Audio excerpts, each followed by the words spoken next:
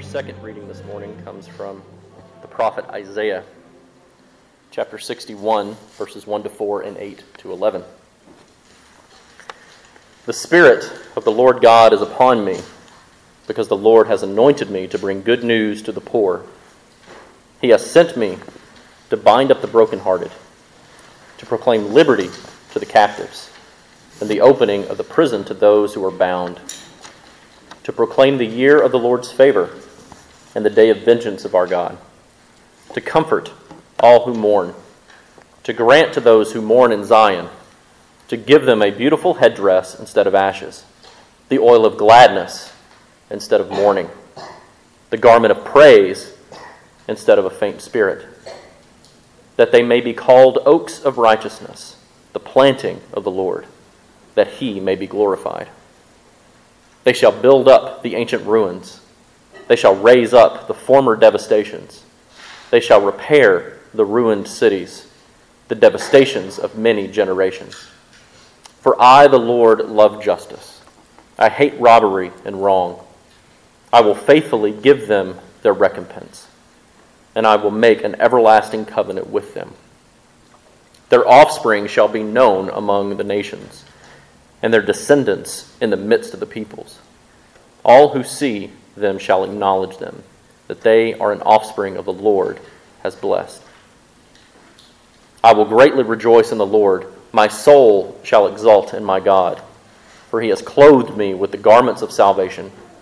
He has covered me with the robe of righteousness, as a bridegroom decks himself like a priest with a beautiful headdress, and as a bride adorns herself with jewels. For as the earth brings forth its sprouts, and as a garden causes what is sown in it to sprout up, so the Lord God will cause righteousness to praise and praise to sprout up before all the nations. This is the word of the Lord. Thanks be to God. Hallelujah. You would please join me in prayer. Lord God, we give you thanks and we give you praise for this day. Lord, thank you for calling us out of our beds and into the gathered worship with your bride here at Christ Community Church. Lord God, thank you for our worship so far this morning through song and through liturgy, through confession of sins, Lord, through hearing your word proclaimed and discussed and taught. Lord, we give you praise and thanks, Father, for that. Lord, we thank you for the worship that we will continue to experience this morning, Lord, through our sermon time, Lord, through Eucharist and through more praise. And so, Lord, as we open your word now to discuss, Lord, and to think upon your word, we pray, Father, that you would bless it. Lord, that you would open our minds and our hearts and our ears to believe and to hear and to understand what you have inspired by your Spirit. And we pray these things in the name of Christ. Amen. Well, as Scott and Sierra just wonderfully illustrated by the lighting of our candle this morning, our theme for today in Advent is joy. Now, I mentioned this on the first Sunday of Advent a couple of weeks ago, and Scott just reminded us as well that our primary theme, the primary theme of Advent every year is the theme of waiting. As we come to Advent every year, we are constantly reminded that we are a people that live between the advents of Christ, between the arrivals of Christ. Advent reminds us that we are a people who wait on the return of Christ. And over the last 2 weeks, through the candle lightings and through our readings of both Old Testament and New Testament, we have been encouraged to wait in hope or in anticipation of the second advent of Christ. And we've also been encouraged to wait in faith in the Christ who has come, in the Christ who, as we read last week in Isaiah chapter 40, who has ended our warfare, the Christ who has pardoned our iniquities, and the Christ who has poured out a double portion of grace upon us from Yahweh's hands. Our prophecy this morning from Isaiah 61 continues to build upon this theme of waiting. But now it reminds us that even in our waiting upon Christ to return, we are able to wait in a spirit of joy. And we are able to rest in the joy that is found in Christ alone. There's two divisions in this text that are in our bulletins this morning that aid us, actually in this entire chapter. There's two divisions of Isaiah 61 that aid us in our celebrating the joy of Christ in Advent. The first division takes up the majority of the text, verses 1 through 9. And it proclaims to us the work of Yahweh through Christ, the work in which we can joyfully rest. The second portion is simply a hymn of praise offered by Isaiah. This takes up verses 10 through 12, or 10 and 11, pardon me. This is a praise offered by Isaiah, but it is easily a hymn of joy that belongs to the church. So I just want to consider this morning these two divisions, and then joyfully come to the table and make thanks for what Christ has done by partaking of the bread and the cup. So first, let's consider the work of Yahweh through Christ, this work that we can take our joyful rest in Christ. We read again in these first three verses. Isaiah writes, "The Spirit of the Lord God is upon me, because the Lord has anointed me to bring good news to the poor. He has sent me to bind up the brokenhearted, to proclaim liberty to the captives, and the opening of the prison to those who are bound, to proclaim the year of the Lord's favor and the day of vengeance of our God, to comfort all who mourn, to grant to those who mourn in Zion, to give them a beautiful headdress instead of ashes, the oil of gladness instead of mourning, the garment of praise instead of a faint spirit, that they may be called oaks of righteousness, the planting of the Lord, that he may be glorified." Now, there's a lot happening in those three verses. But there's really two things of primary importance that these three verses pull out for us that are important for our consideration of joy this morning, and that is the identity of the Anointed One, and then this interesting connection to the year of Jubilee. So I want to look at those two in this first division. So for those who have not regularly been able to be among us at Christ Community Church, either for worship or Bible study, and for those that were just here this morning in Sunday school, you've already picked up on this, but we have been making our way through Isaiah in Sunday school this year. Walton and Connor, not Craig, all the C names, Walter and Connor have been tag teaming this study. All of those are recorded online. You're more than welcome to go listen to them. They're wonderful. But we have been going through this entire book as a congregation this year. Obviously, we're not done. We were in 52 today, I think, so we just hit 53, so we've still got a few more weeks. But this has been discussed many times over the course of our Bible study there in Sunday school, but one constant question in Isaiah is the identification of the servant, or the Anointed One, which simply is a word that means Messiah. So you read Anointed One here in Isaiah 61, you can change that to Messiah. But we've also discussed this year, particularly on our Wednesday night studies, that there are multiple layers to interpreting Scripture. I make the really bad joke about Shrek and about how ogres are like onions, Scripture is like an onion, right? So the younger folks in this room can at least giggle at this, right?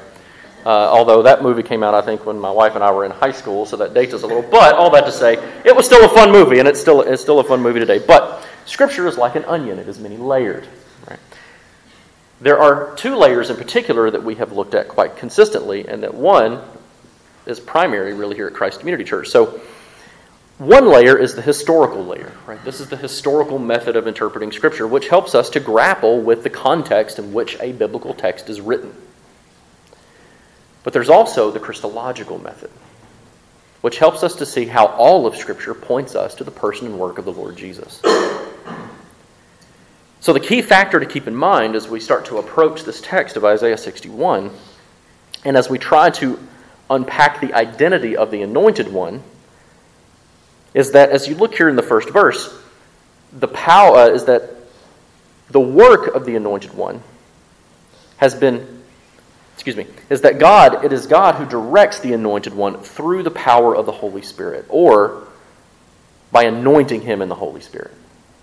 So this means that the work of the Anointed One has been assigned to him by God with the power of the Spirit of God that will guarantee that the Anointed One will successfully complete all of the work that God has assigned to him to complete.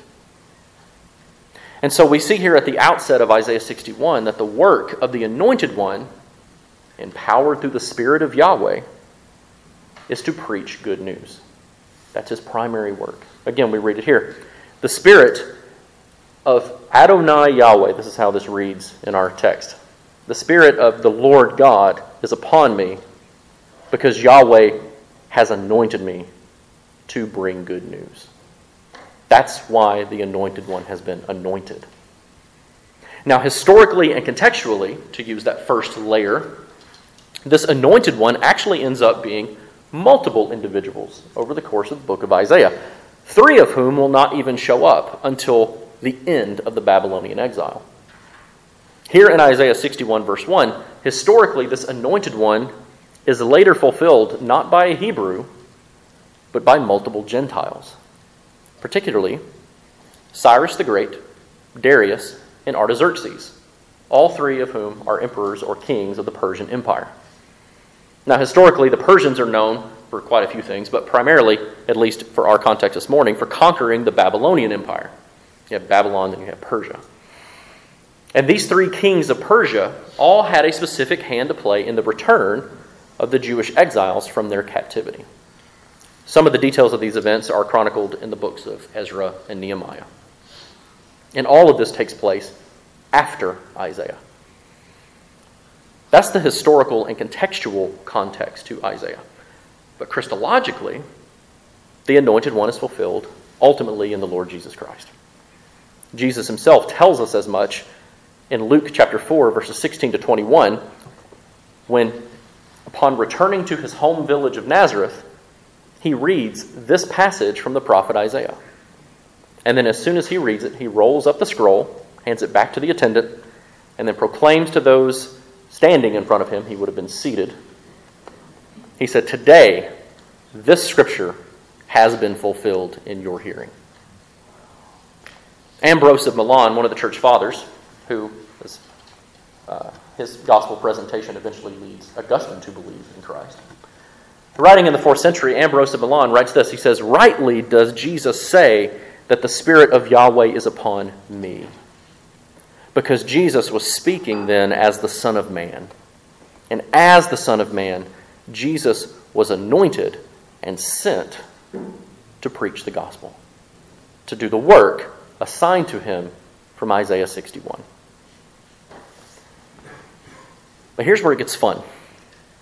Because Luke's gospel is not the only evidence that this passage is speaking of the Lord Jesus. So Luke might record Jesus quoting this passage directly, but its contents, particularly these first 3 verses, are located in another gospel, but just with a bit more subtlety. And they're located in the Sermon on the Mount. And so had we not just spent the better part of 6 months trekking our way through Matthew's gospel, I might have missed this connection. So thank God for the lectionary and the fact that he was like, it's been 6 months in Matthew, right? So as we noted many times over the course of ordinary season this past year, there is a parallel between Matthew's gospel and the book of Isaiah. And it's hard to miss once you start paying attention to it. And the connection in Isaiah 61, 1-3 is found in the Beatitudes, there in Matthew 5, verses 1-12. So, if you would like, you're welcome to put a thumb in Matthew 5, or flip to Matthew 5 if you're using some kind of device, or just listen, because I'm going to read them as we go through this. And so as we begin here in Isaiah 61, verses 1-3, you can see that the audience of this good news is identified with 5 characteristics.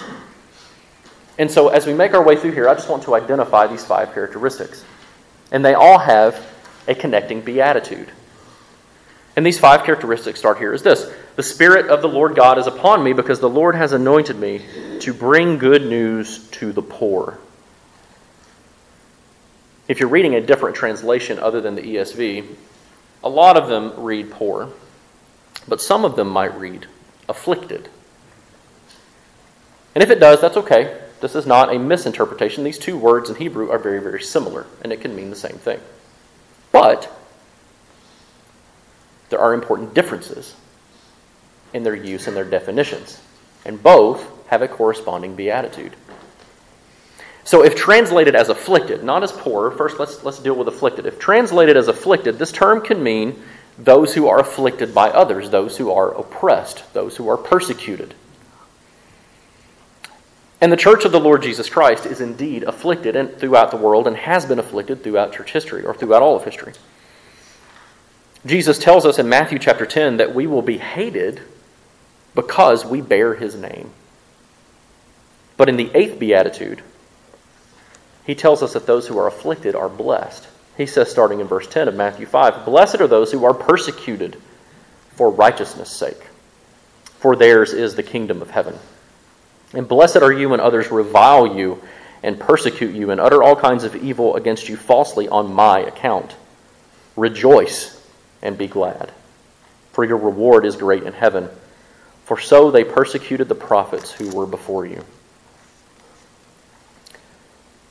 But if this word is instead translated as poor, like we have here in the ESV, then this can mean something far different, more akin to something like meekness or those who are humble. In Matthew chapter 5, verses 3 and 5, Jesus proclaims that those who are poor will inherit the kingdom of heaven. But also those who are meek, those who are humble, will inherit the earth. I thought this was kind of interesting. In Revelation chapter 21, verses 1 to 3, we read the end of that chapter this morning in Sunday school, but the beginning of that chapter we read that the dwelling place of God is with man. In that chapter we see the New Jerusalem coming out of heaven. We see the earth, the old earth passing away and the new earth coming into play. God's goal is to renew all of creation as much as it is to renew mankind.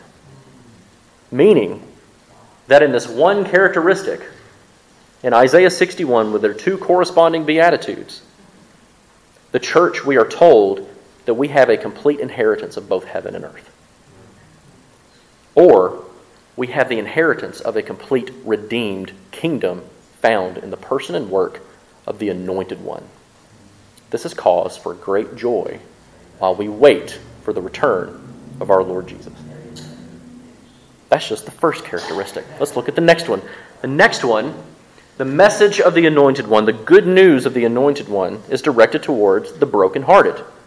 So he has sent me, he has anointed me to bring good news to the poor, and has sent me to bind up the brokenhearted. This sounds an awful lot like Matthew chapter 5, verse 8 to me. Blessed are the pure in heart, for they shall see God. In the first advent, the good news of Christ is not only that we have had our iniquities pardoned and our sins doubly forgiven, but we have seen the fullness of God in the person of the Lord Jesus Christ. Scott did a great job of drawing our attention to 1 John this morning when he brought this up, but in John's Gospel he tells us this. Again, the Word became flesh and it dwelt among us, and we have seen His glory, the glory as of the only Son from the Father, full of grace and truth. Christ binds our broken hearts up in the fact that we see Him and His glory in the incarnation. Third, the gospel proclaimed by this Anointed One is liberty to those who are captive. Now, historically and contextually, this is a clear proclamation of the return of those who are exiled to Babylon. We see this similarly with verse 4, where he says, "They shall build up the ancient ruins, and they shall raise up the former devastations. They shall repair the ruined cities and the devastations of many generations." This is a prophecy of the return and the rebuilding of the land. But while captives lead us to rightly envision prisoners of war or exiles, Christologically, this characteristic reminds us of what we saw in Isaiah 40, verse 2 last week, where through the work of Christ, our warfare with Yahweh has ended. In Christ, we are no longer estranged from Yahweh, but we are now simply at peace in Him. "Blessed are the peacemakers," says Jesus in Matthew 5:9, "for they shall be called sons of God." Paul reminds us in Romans chapter 5 that through Christ we have peace with God. Fourth, the Anointed One is sent to proclaim or to open the prison for those who are bound. So here we can easily envision someone that might be a prisoner of the state. So they would be in prison or in jail or even enslaved. Related to those who are afflicted, bound, these are bound under their own sin and now have been completely set free in Christ. We read in Matthew 5, verse 6, "Blessed are those who hunger and thirst for righteousness, for they shall be satisfied." They shall be set free. And finally, Isaiah writes here in verses 2 and 3 that the message of the Anointed One is directed towards those who mourn. "Blessed are those who mourn," Jesus says in Matthew 5:4, "for they shall be comforted." Or as we saw in Isaiah 40, verse 1 last week, they shall be comforted, my people, says the Lord God. But each of these 5 characteristics tell us of how the Anointed One will transform God's people and their circumstances. And we can see this very specifically in the language of verses 2 and 3, which is very reminiscent of Leviticus 25. And in Leviticus 25, we have the description of the year of Jubilee. This is the year where captives are freed. If you were enslaved to someone in Israel in the year of Jubilee, you were set free. The land is allowed to lie fallow, to rest. Property is restored to those who had to sell it for whatever reason. The poor are cared for completely. They are redeemed. This is a year where people were fully and completely set free. We read this in the next 2 verses. He has sent me to proclaim good news and to proclaim the year of the Lord's favor, the day of vengeance of our God, to comfort all who mourn, to grant to those who mourn in Zion, to give them a beautiful headdress instead of ashes, the oil of gladness instead of mourning, a garment of praise instead of a faint spirit. Based upon his use of these characteristics here in verse 1 and comparing them with Matthew 5, and then Jesus' preaching the good news and his fulfilling this prophecy in himself, we are shown that Christ is the final Jubilee of Yahweh, where the year of God's favor has been fulfilled in the advent of the Lord Jesus Christ. But you'll notice here that the Anointed One proclaims that with his arrival he brings both a year of favor and a day of vengeance. And both of these messages are part of the tender work of comforting God's people who mourn. Christ is our favor from Yahweh, but it is also Christ who bore the wrath of the vengeance of God upon the cross in his first advent. Paul proclaims to us in Romans 3 that God put Christ forward instead of us. He put Christ forward as a propitiation, as a wrath-bearing sacrifice to be received by faith. When Christ arrives to bring Yahweh's favor and Yahweh's vengeance, those who mourn are comforted. Again, we read last week in Isaiah chapter 40, he says, "Comfort, comfort my people, says your God. Speak tenderly to Jerusalem and cry to her that her warfare is ended, that her iniquity is pardoned, and that she has received from the Lord's hand double for all her sins." This is the year and the day of the Lord. And the result of this comfort is Jubilee. It's the transformation of the people of God, particularly in 3 distinct ways, and we see it through the rest of this first half of this text. First, verse 3 tells us that God's people will receive glory, that they will then use to glorify him. Again, we read this. He says, "To grant to those who mourn in Zion, to give them a beautiful headdress instead of ashes, the oil of gladness instead of mourning, and the garment of praise instead of a faint spirit." The Septuagint is better here, in my opinion. Especially better than our job and our attempts of trying to make sense of the Masoretic text, the Hebrew text here. Because this phrase, beautiful headdress, while it might mean the same thing, it's not really that clear. We saw this same phrase in Isaiah 52 this morning. In the Septuagint, this phrase, beautiful headdress, is translated instead as to give them glory. So again, the meaning might be the same, but the clarity is helpful. Because in Romans chapter 8, Paul tells us that we are partakers in the glory of Christ as we share in the sufferings of Christ. And as we continue to read in this verse here, the glory as the glory of Christ given to us, put on us by God, it results in God giving us a new name that reflects our new position in the kingdom of heaven. This is just like when God renamed Abram to Abraham, or Jacob to Israel, or Simon to Peter. In Christ, our position and our glory are changed by a new name. He says this, that they may be called oaks of righteousness, and the planting of the Lord, so that he might be glorified.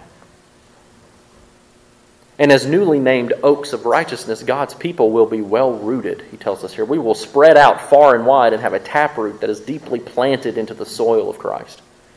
Yahweh gives us glory in Christ so that our glory will reflect his glory, and so that he will be glorified around the world. This work of God for us in Christ is cause for great joy. Second, in Christ, we see that God makes an everlasting and eternal covenant with his people. He says this in verse 8. He says, "For I, the Lord, love justice. I hate robbery and wrong. I will faithfully give them their recompense, and I will make an everlasting covenant with them." In Jeremiah 32, verse 40, Yahweh says this. He says, "I will make with them an everlasting covenant, and I will not turn away from doing good for them. I will put the fear of me in their hearts so that they will not turn from me." And then as we read in Ezekiel 36 this morning in Sunday school as well, Yahweh says, "I will give you a new heart and a new spirit I will put within you, and I will remove the heart of stone from your flesh and give you a heart of flesh. And I will put my spirit within you and cause you to walk in my statutes and be careful to obey my rules. And I will deliver you from all your uncleanness." Here in Isaiah 61 verse 8, this displays for us the character of God and his love for us. It is he who accomplishes this work in us through the Anointed One. And then third, here in verse 9, we read that as the people of Christ, we are known as blessed by Yahweh. He says this, he says, "Their offspring shall be known among the nations, and their descendants in the midst of the peoples. All who see them shall acknowledge them, that they are an offspring the Lord has blessed." This verse describes for us the implications of how an everlasting covenant with the Lord will eternally impact our lives. But most importantly, God's presence will dwell with those whom he has made a covenant with. And he will dwell with us so much so that the unbelieving nations around us will be able to perceive this. Again, he says this, "They will be known among the nations, and their descendants in the midst of the peoples. And all who see them shall acknowledge them, that they are an offspring the Lord has blessed." And many nations will respond, and they have responded with persecution and affliction and oppression. But as we've already seen in this chapter, the gospel of the Lord Jesus Christ has come to proclaim comfort to the people of God, even in the midst of her affliction and her oppression and her persecution. Again, this is cause for great joy as we prepare to celebrate the first advent of Christ while we eagerly anticipate the second. But all of this leads us, as God's people, to proclaim with Isaiah, out of these last two verses, a joyful hymn of praise. And so, with all of this, we can then also sing with Isaiah, "I will greatly rejoice in the Lord, and my soul shall exult in my God, for he has clothed me with garments of salvation, and has covered me with the robe of righteousness. As a bridegroom decks himself as a priest with a beautiful headdress, or decks himself like a priest with glory. And as a bride adorns herself with jewels.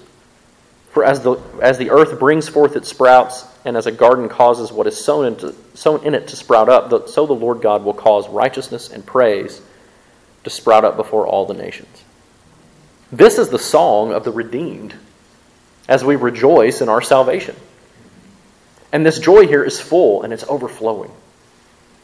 And this joyful praise is heightened with this wedding imagery.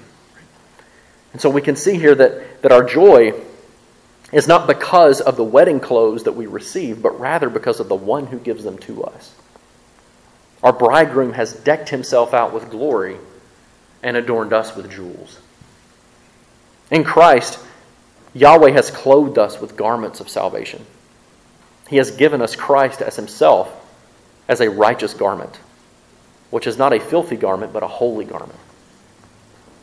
And upon the second advent of Christ, we will be presented to him as a glorious bride without spot or wrinkle or blemish, says Paul in Ephesians 5. This hymn of praise proclaims the totality of our salvation found in the accomplished work of the Lord Jesus. And this totality is acknowledged by the nations. And not just acknowledged by the nations like we read in verse 9, but also this totality of our salvation will even sprout up among the nations, we see here in verse 11. Meaning that we, as the bride of Christ, take this joyful salvation with us as we live and move among the nations. The Venerable Bede, one of the church fathers of the 7th century, states this. He says that the gospel is spread through the scattering of the church. Our psalm this morning, we sang, and it made me think of this when we were singing it this morning. It says, "Those who sow their seed in tears will reap abundant joy." This is what this verse is talking about. This is what Bede is referring to. The gospel is spread through the scattering of the church. The church was first scattered because of a martyrdom. It was scattered in mourning, but is brought back in joy. The church has been scattered around the world now, displaced because of war and whatever else, and it is going out in mourning. But the seed is spreading. Bede writes this. He says, instead of the dispersed, the Greek text says here, the disseminated. That is, the church has scattered like a seed. In Matthew chapter 13, which we read this past summer, Jesus says this. Matthew writes, "And he told them many things in parables, saying, A sower went out to sow. And as he sowed, some seeds fell along the path, and the birds came and devoured them.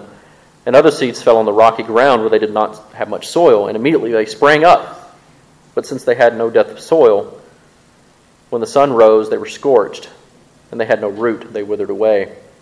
Other seeds fell along the thorns, and the thorns grew up and choked them. But other seeds fell on the good soil and produced grain, some 100-fold, some 60, and some 30.